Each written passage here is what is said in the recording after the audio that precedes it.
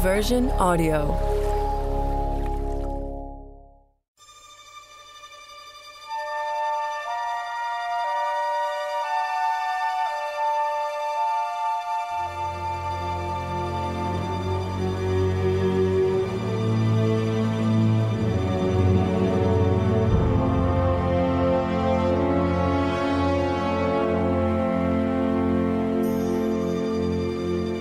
Hi, I'm Natalie Emmanuel. From Ramsay in Fast and Furious to Missandei in Game of Thrones, I've loved playing roles of women whose resourcefulness, intelligence, and inner strength are pushed to the limit. And I've been inspired by women who withstood the phenomenal pressures of being a wartime leader. The history books too often will have us believe that the stories of leaders in times of war are stories of men, until now. In this episode, we go back to ancient Egypt to see a little-known side of its legendary last pharaoh, Cleopatra. Known to history as a seductive beauty and a devourer of men, Queen Cleopatra VII was far more than a pretty face. She was the best educated, richest, and most influential woman in the world in her time. She controlled the food supply and gold that powered armies. She was a tough bargainer and relentless in protecting her children's claim to her kingdom. This goddess stateswoman was an incredibly hard worker.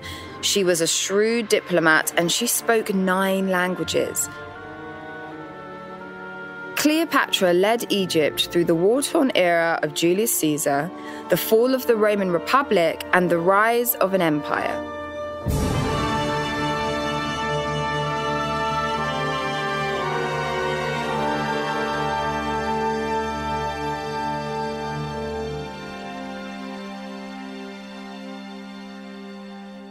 I'm proud to present War Queens, a podcast about powerful women leaders throughout the centuries and around the world.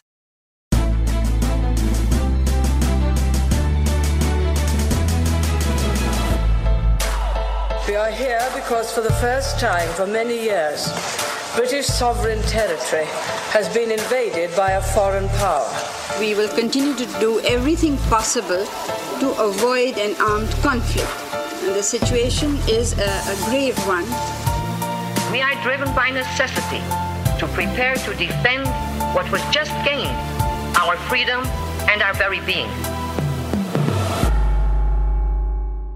Here to tell you Cleopatra's story are the daughter-father history team of Emily and John Jordan. Natalie, it's great to see you in Atlanta again. Now, before we get started with our story, I wanted to ask you, as an actor yourself, who are some of the great actresses of the past that you've looked up to when you were an up-and-coming actress? Oh, wow, so many. There's so many, it's hard to sort of list them all. But I, as a sort of young woman of colour, there was few of us represented in TV and film. And I think the first person that made me go, I can do this, because she can do it, was Halle Berry. I mean, she's phenomenal, and obviously there have been very many since that I highly look up to. But yeah, she was the first, I think, for me.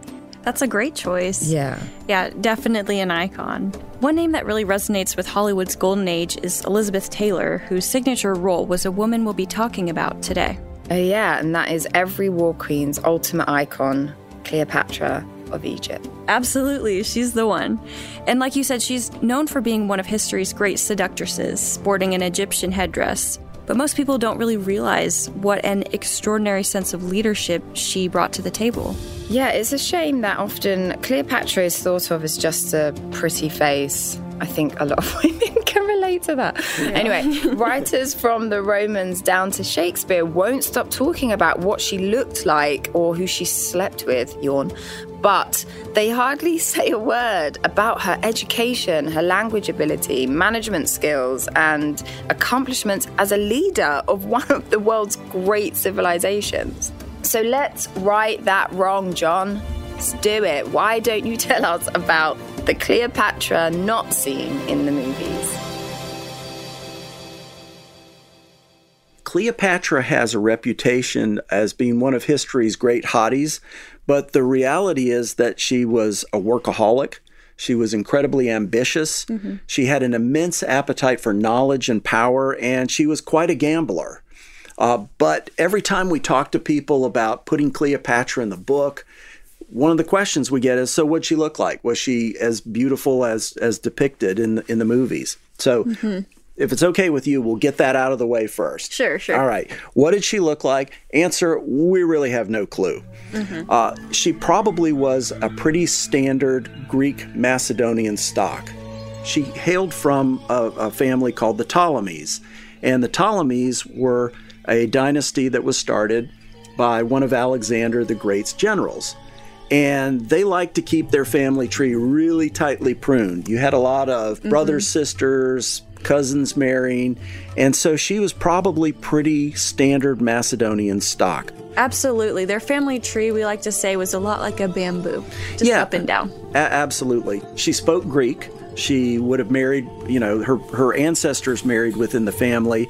So Cleopatra probably had those pretty typical Grecian features. Medium skin, dark hair, a rather largish nose, dark eyes, and that's really all we know. There are some coin portraits of her and other depictions from ancient times, but we don't know if they're reliable or not. In the coins, she has very Romanized features. There's one of them with Mark Antony on one side and Cleopatra on the other. And basically, Cleopatra looks like Mark Antony in drag. Big, strong chin, kind of a very Roman nose. You could say they're two sides of the same coin. Yes, that sounds like a dad joke. But yes, that's absolutely true. There are also some Egyptian depictions at the Temple of Hathor, for instance. She's depicted with her son. And guess what? She looks very Egyptian goddess-like. So throughout history, Cleopatra looks like the way she wanted her people to see her, whether it was as an Egyptian goddess or a Roman ally. Yeah, so if anyone tells you they know what she looks like, they're lying to you. They don't. But what she had going for her was that she was probably the best educated woman in the world. She lived in Alexandria, the intellectual capital of the world. It was one of the most cosmopolitan cities on the planet, and she almost literally had the great library of Alexandria in her backyard. She was educated by royal tutors, so Plutarch, the Greek historian, claims that she could speak 9 languages, including Greek, of course, but also Aramaic, Parthian, Ethiopian, and imagine this, unlike the rest of her family, she could actually speak Egyptian. I think that is an incredible thing to note, though, that so many of the rulers of this region could not even speak the language of her own people. She takes the time to learn how to communicate with them, and that really serves her amazingly later in life. So yeah, so she had a lot of things going for her. She's educated, she's royal stock, very Brahmin class among Egyptians.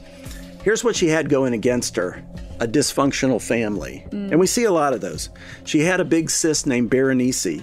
Berenice overthrows dad, who was named King Ptolemy. All the Ptolemies are named Ptolemy. So dad had to hire the Romans to help him get his kingdom back.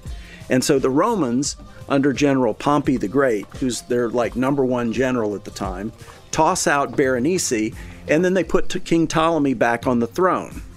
So Ptolemy has his oldest daughter Berenice killed, Natch, and then that settled the family business for a moment.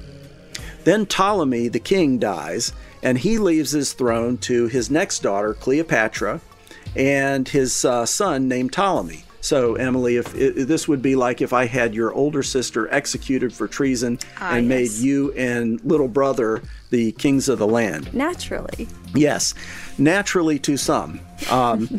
But at this time, Cleopatra was 18 years old, and her younger brother, Ptolemy, was only about 12 or 13, we think.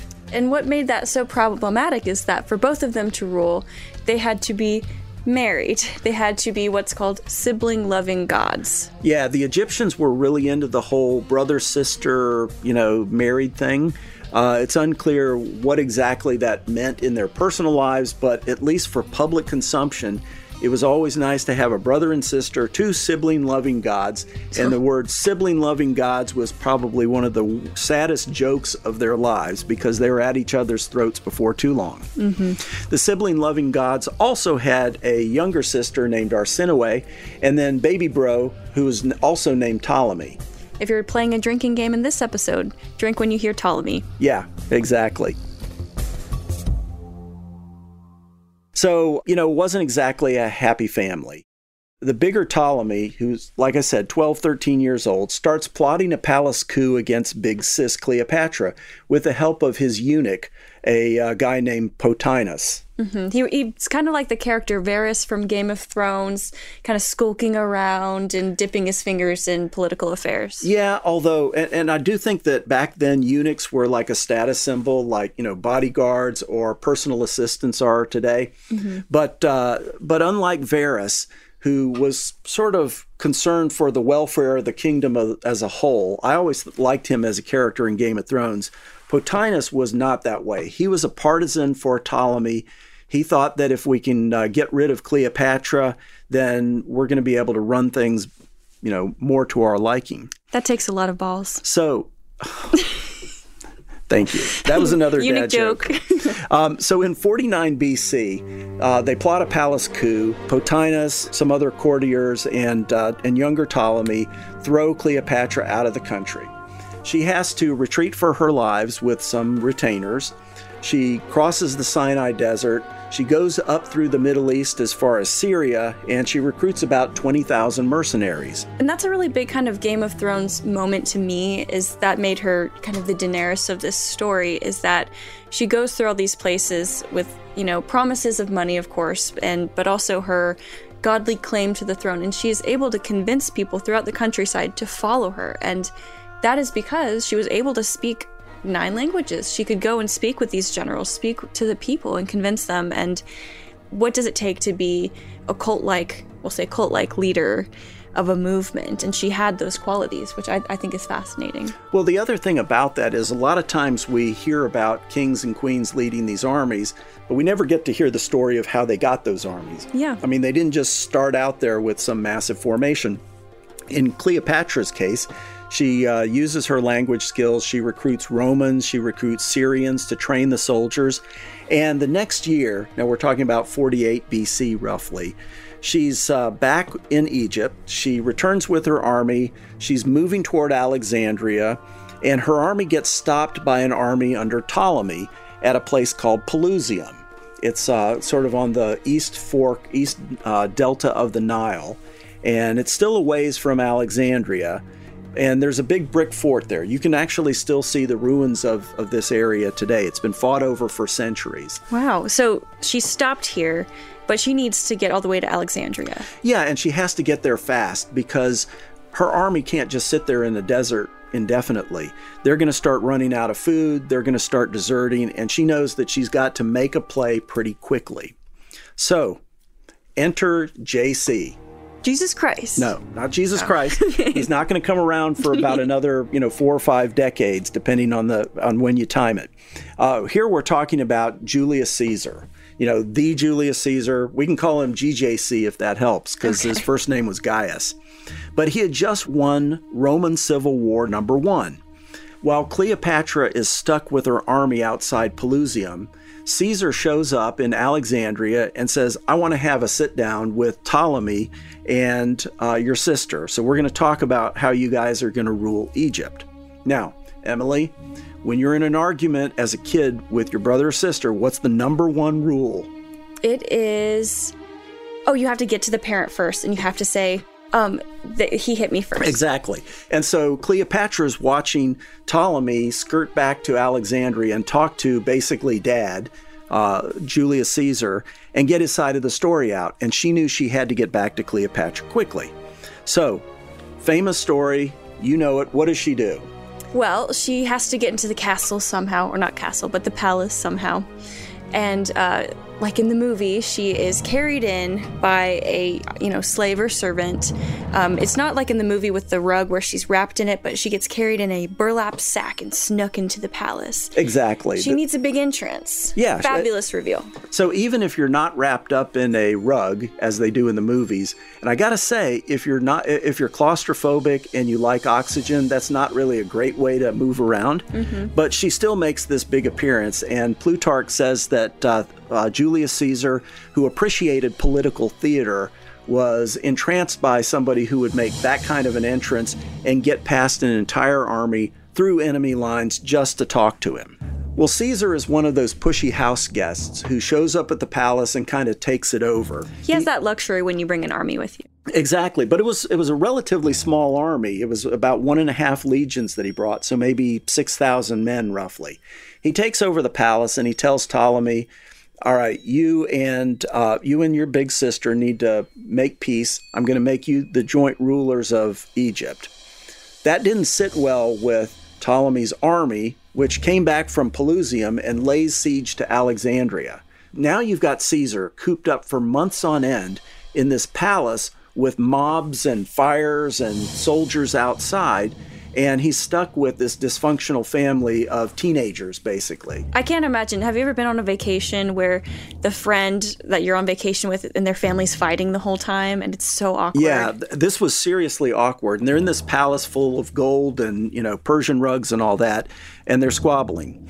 So a younger sister, Arsinoe, manages to escape, and she rallies the Egyptian army to, try to overrun the palace. And Caesar's soldiers are able to hold it, but Caesar has to go send out letters to all of his friends calling for reinforcements. And, while holding this palace down, Cleopatra was a great help. She wasn't just sitting there pretty. She knew this is an issue, and she was all the while informing Caesar about, here's the weak points of the city, here's where they could get in, here's who we trust, here's who we don't. So she was providing some amazing intelligence over to Caesar. Exactly, because at this point, Cleopatra had worked with generals. She had helped run an army. She was not a general herself, but she knew how to manage the army, and that would become a role that she would play with Caesar.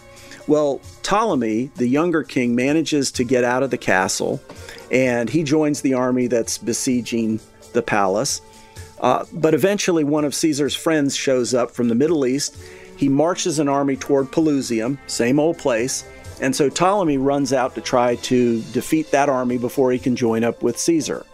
He's unable to. Caesar tells Cleopatra, hold my beer, I'll be back. He dashes off to Pelusium from the other side and manages to destroy Ptolemy's army. So little brother ends up on a boat in the Nile trying to get away. The boat's overcrowded with refugees and it capsizes. And when you're wearing ceremonial armor, you don't want to be in the middle of the Nile River. So he becomes alligator and fish food. And that would be the second boy king who dies in the river. Yeah. So he goes off to meet Osiris in the next life.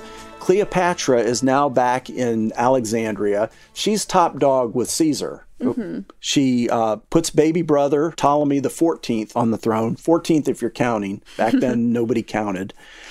She basically told her younger brother, you're going to be my co-ruler, but you're going to stay out of my way and keep your nose out of my business. Mm-hmm. Sit still, look pretty. Yeah. She did the usual round of executions and promotions and firings and all that other stuff you do to the organization chart when you take over and win a war and you become the ruler. Yep. And routine pruning. Yeah. And so she also paid Caesar a huge amount of quan, of gifts, of all kinds of stuff that he needed to pay his soldiers and that he could take back to Rome and show everybody, look at all this stuff I captured.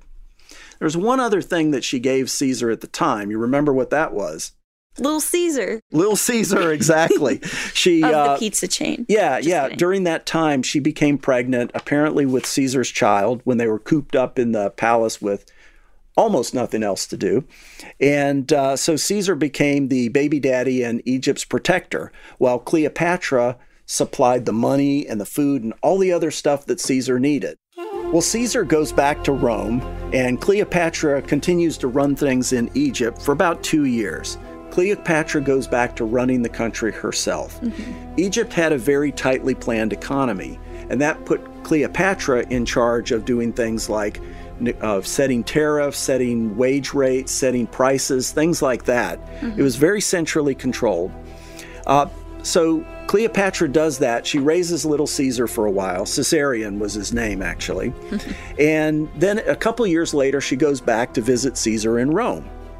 Well, this time she's able to watch his big victory parade, which he staged for a lot of wars that he won. I love a good parade. Yeah, well, everybody does.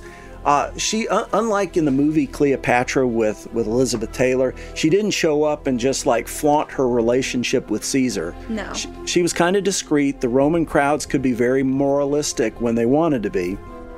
And she kind of kept a low profile by her standards. She showed up as an ally of Rome, not as Mrs. Caesar.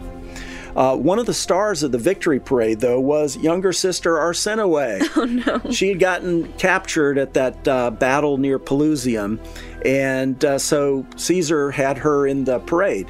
She was stuck in a cart, kind of like the same thing you would see like an old-time circus, keep a tiger like in Dumbo. Yeah, Dumbo. They put chains on her. She basically was there for the crowd to laugh at.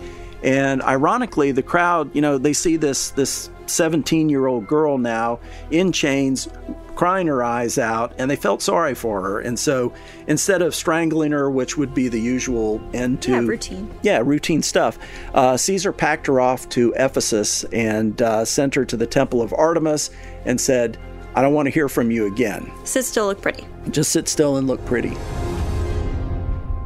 So 44 BC rolls around. Now, Caesar's about ready to go off to another war against Parthia, which is sort of in Iran, and a group of senators, as we know, they assassinate him. Ides of March. Ides of March, yep.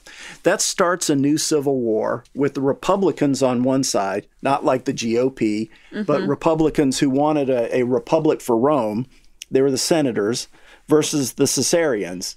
Cleopatra knows that her lover is assassinated. She lights back to Alexandria, and on the way she thinks, now I've got to pivot, and who am I going to pivot to? We've got two sides in this civil war, and both of them are going to want Egypt's gold and its grain. So what are we going to do? So Cleopatra is a survivor of assassins, a civil war with her brother, of the death of her lover, Julius Caesar. Then, with Mark Antony, she manages to mix personal and political relationships at the same time. Was it political calculation or love?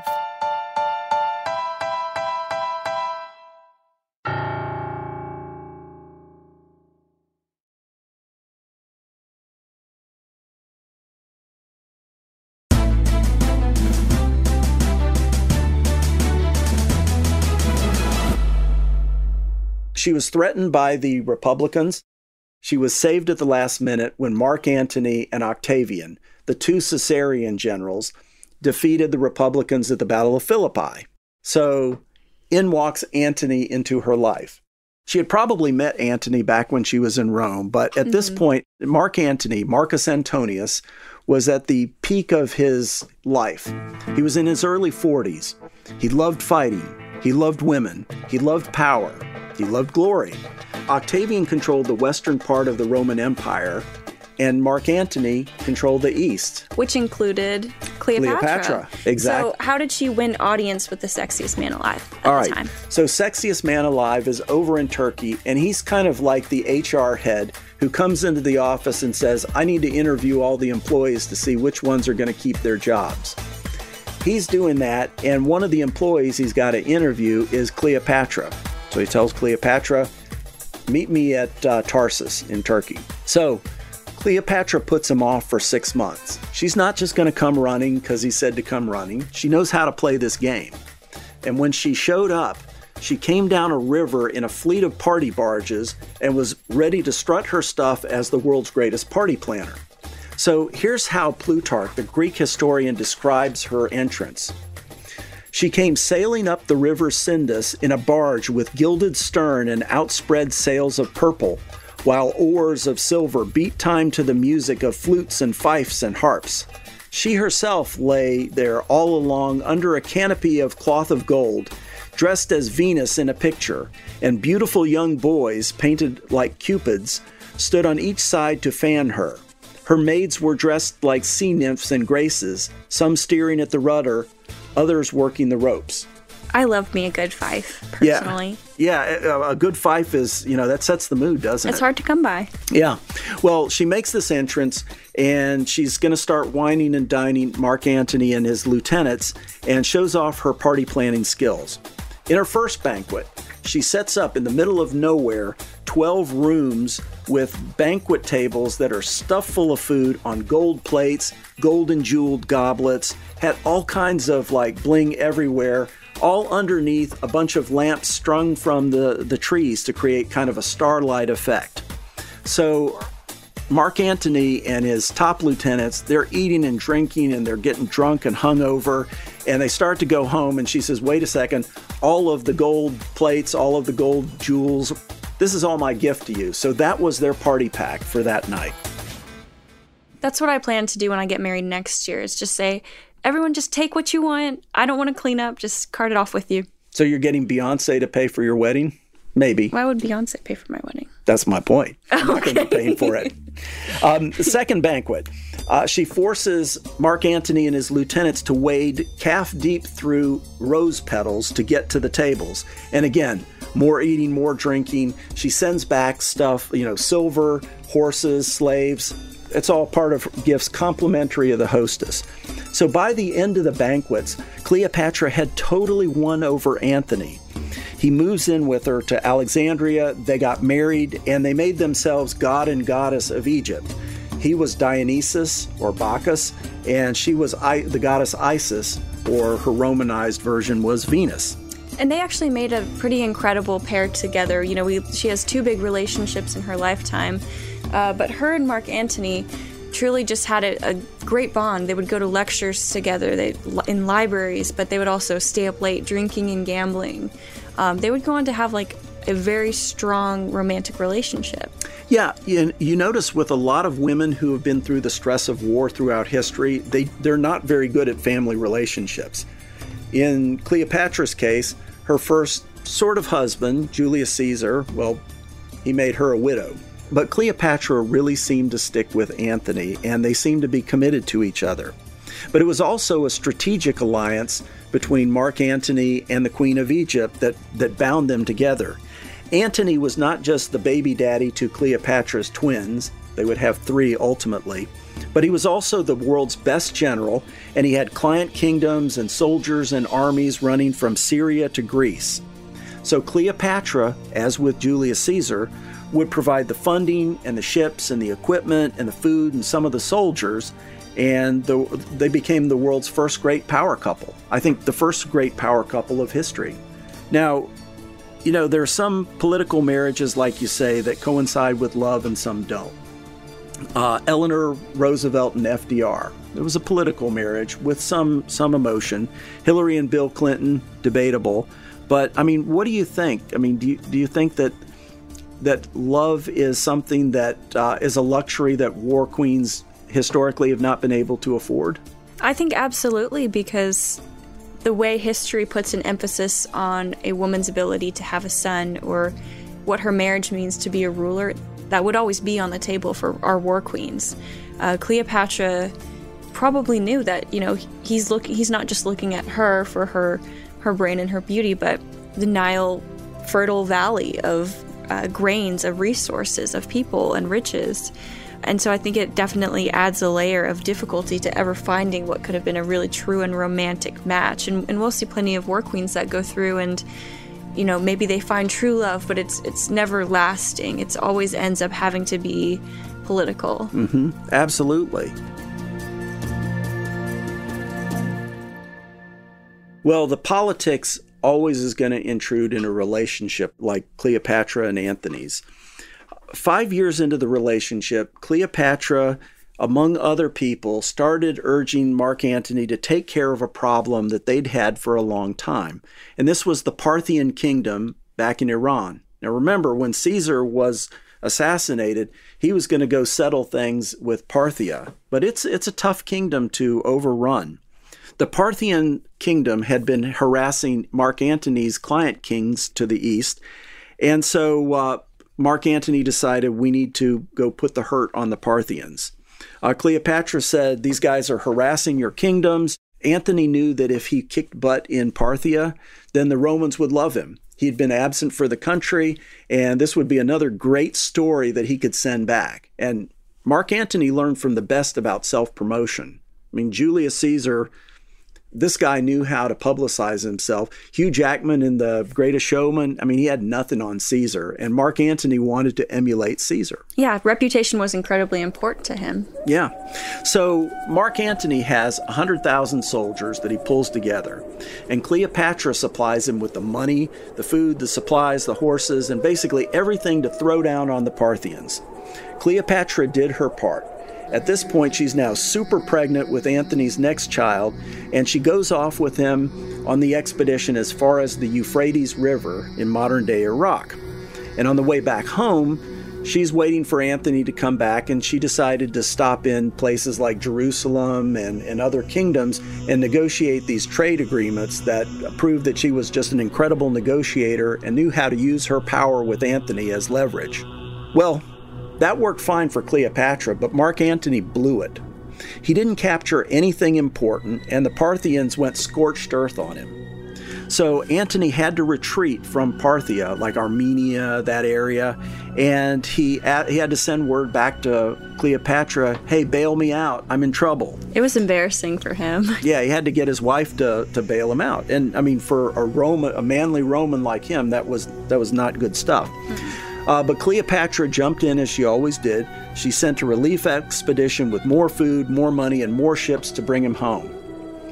Now, the Parthians were one problem Antony and Cleopatra had, but there was another guy who was going to be an even bigger problem. By now, Rome is a hot mess, and Cleopatra is trying to keep her head above water, but she still has resources and a very powerful friend. We'll talk about how she navigates between Rome's competing factions after the break.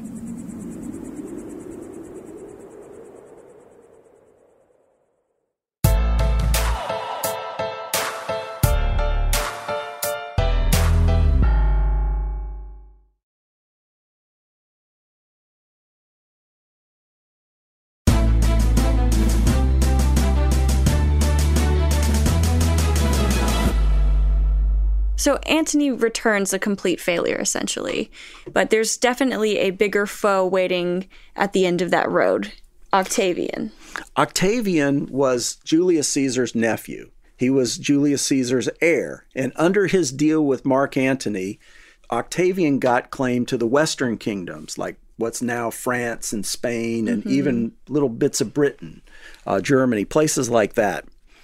But they were both big rivals. They both had huge egos, and it wouldn't be long before they squared off with each other. Partly because while Antony was married to Cleopatra, to work this deal with Octavian, he also married Octavian's sister, Octavia. Even in this time, you can't be double married. Yeah, you only get to wear one hat at a time, or one Roman helmet at a time, I guess, at least where wives are concerned. So what even made things worse from Octavian's standpoint, Antony doubled down on his in-your-face thing when he went to Alexandria with Cleopatra, his Egyptian wife.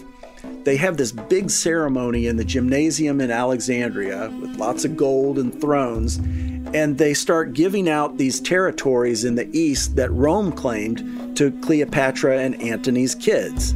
So they're giving out Syria, they're giving out Cyprus, and the Romans are going, "What are you doing? This belongs to the what's really an empire." Yeah. These are Roman territories. And then, top it off, Antony starts issuing Roman coins with Cleopatra's face on them. And that really made the Romans mad. You know, these coins are going to be in merchants' pockets and get back to Rome, and they didn't like that. That was the first time they saw a foreigner's face on one of their coins.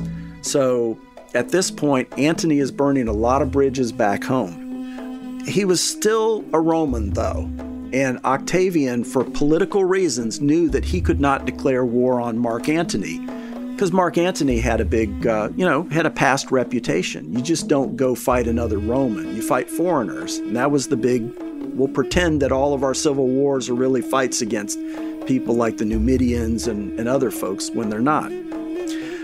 But Octavian could declare war against Egypt and Cleopatra. And so he went on a smear campaign to paint her as this trollop, this prostitute in a barbarian kingdom who had stolen away a good Roman from his good Roman wife.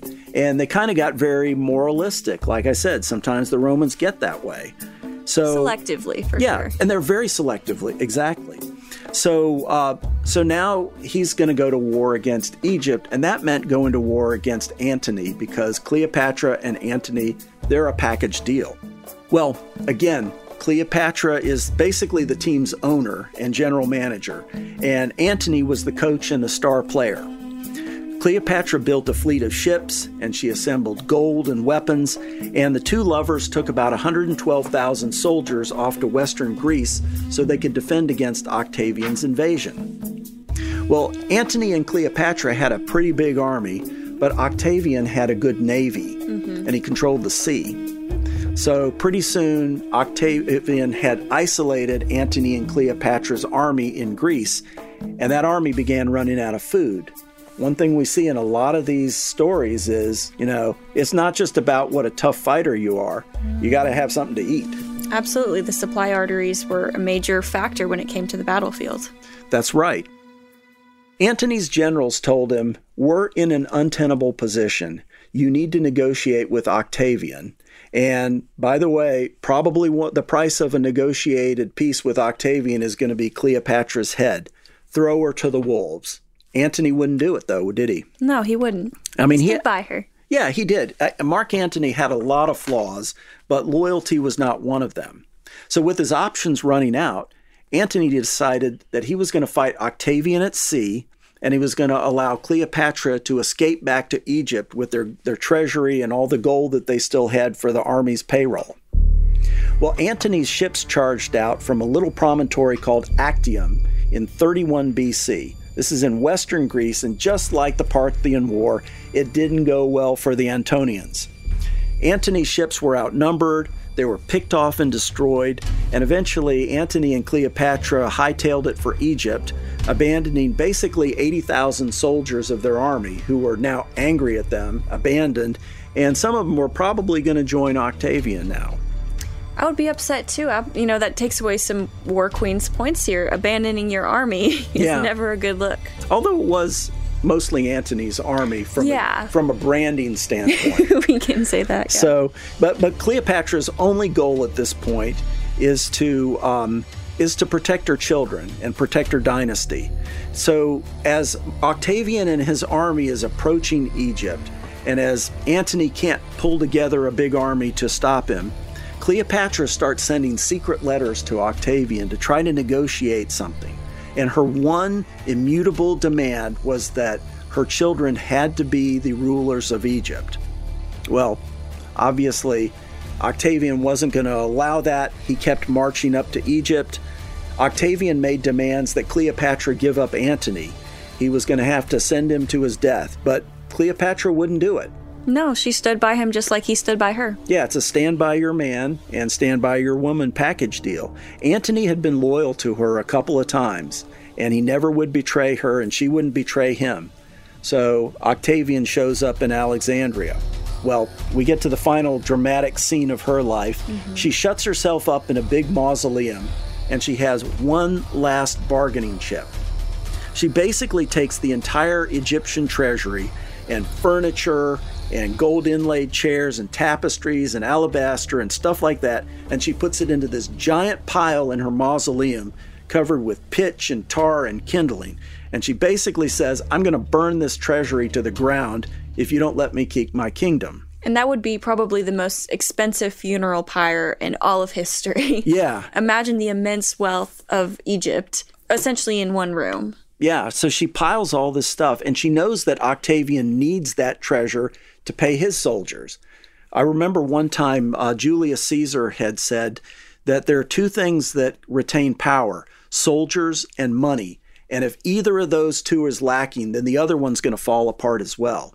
Octavian had to have her treasure to be able to continue paying his soldiers. So we end up with Antony seeing everything falling apart. Cleopatra is stuck in the mausoleum, and she's getting ready to torch the Egyptian treasury. She sends out word through servants that she's dead to Antony. It's very Shakespearean at this point. It actually does. There's a lot of Romeo and Juliet here. Historians think that she was trying to let him know that he could make his own deal with Octavian, and he didn't have to factor her into the calculations. Well, Antony's despondent at this point. He'd been going through a lot of situational depression for the past couple of months, and he tries to commit suicide. He tells a slave to kill him. And what does the slave do? Slave goes, I'm going to do you one better. I'm going to kill myself, as emulating your great Roman example. Oh, no. So Antony's contemplating suicide, and he knows that he's got to do it himself. So he sticks his sword under his rib cage and pulls, but he botches even that. He misses his vital organs and just ends up bleeding everywhere. Then he hears that Cleopatra's not really dead. Oops. Yeah, and that's the Romeo and Juliet moment. Yeah, it really is. I hadn't thought about it till you mentioned it. Oh, yeah, it's I probably exactly should have, that. but I had a weak British literature teacher in Alabama. Well, Cleopatra's servants outside the mausoleum carry Antony, who's dying now, to the mausoleum. And then they put ropes around him so that she can drop from the window, so that Cleopatra can haul him up to the window on ropes and see him one last time. It was truly pitiful, too. Just imagine, you're doing your job, you're the servant, you drag this large warrior man up to this mausoleum, and Cleopatra, who's probably not known for her physical feats, is pulling him up to her window.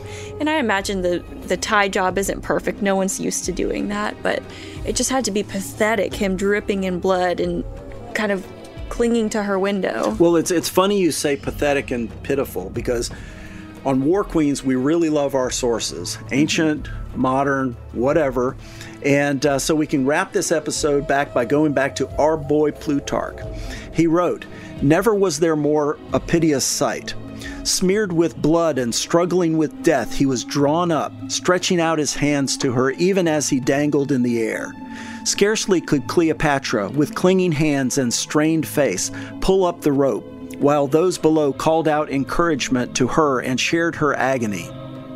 Well, Antony dies in his lover's arms, and Octavian's men break in, and they're able to stop any kind of fire before she can set this giant gold bong ablaze. So Cleopatra is captured. She's held in the mausoleum. She knows she's going to take Arsinoe's place in Octavian's triumphal parade back in Rome. So she takes poison and dies. And with her, the Ptolemaic dynasty dies, and Rome rules Egypt. Kind of a sad ending, but we said war queens, not necessarily war winners. And to her death, a lot of people think that she was bit by a snake. I think that's what happens in the movie. Oh, yeah, all the paintings, they're showing her like, here and here. She's holding and here. a really pretty cobra or something. But history tells us that it probably wouldn't have been that. It probably would not have been a snake. The Ptolemies had almost an encyclopedic knowledge of different types of venom and poisons, as they used them so frequently. So Cleopatra most likely took a quicker acting poison that doesn't rely on the potency of the snake or a dry bite. So fun fact of history. Yeah, I mean, you go out to, she might as well have just walked in the woods and gotten bit by a rattlesnake if she wanted to go out that way. Mm-hmm. But she did take some sort of faster acting poison. She dies. End scene. So, Dad, where would you rank Cleopatra among war queens? What is your rating for her? I give her pretty high marks, and here's why. First for longevity, give her points for that, because she ruled from roughly 47 to 31 BC, so she had a nice long stretch. She was always a very good manager. She always knew, and this is a rarity for some leaders, especially men, she knew not to stick her nose into the tactics too much. You find a lot of men who become war leaders, and when war breaks out, they may have had some training in warfare, but oftentimes that's just enough to be dangerous. Cleopatra didn't have that. She knew how to negotiate, she knew how to finance. She was basically the arsenal of autocracy. So I give her points for that. I give her high points for her managerial skills, her negotiating skills. Probably slightly lower points for throwing in with Antony. But, given what she knew back in, the 42 BC time frame, Antony was probably the better horse to go with anyway. And, there is love. Yeah. So total, I give her about 8.5, 8.7 out of 10. Sounds good. All right. That's our story of Egypt's last pharaoh. Cleopatra's legacy is complicated. Her narrative tells us the value of hard work, education, and choosing the right friends. We hope you've enjoyed this episode of War Queens. That's our show for today. Listen to every episode of War Queens for more stories of women who brought their nations through the fires of war.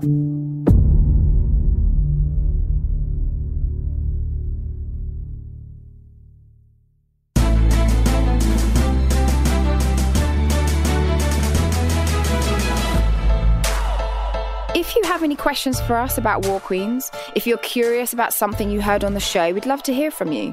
Please email us at warqueens@diversionaudio.com. Again, that's warqueens@diversionaudio.com. We'll try to answer your questions on a future episode. Find us on Twitter, Facebook, and Instagram at War Queens Podcast. War Queens is a production of Diversion Audio. Your hosts are John Jordan, Emily Jordan, and I'm Natalie Emmanuel. The show is written by John and Emily Jordan based on their book, The War Queens. Our supervising producer and sound designer is Mark Francis, with production assistance from Antonio Enriquez, editorial direction from Jacob Bronstein and Scott Waxman. Our head of marketing is Erica Farmer. Our theme music is by Tyler Cash. Executive producers, Jacob Bronstein, Mark Francis, and Scott Waxman for Diversion Audio.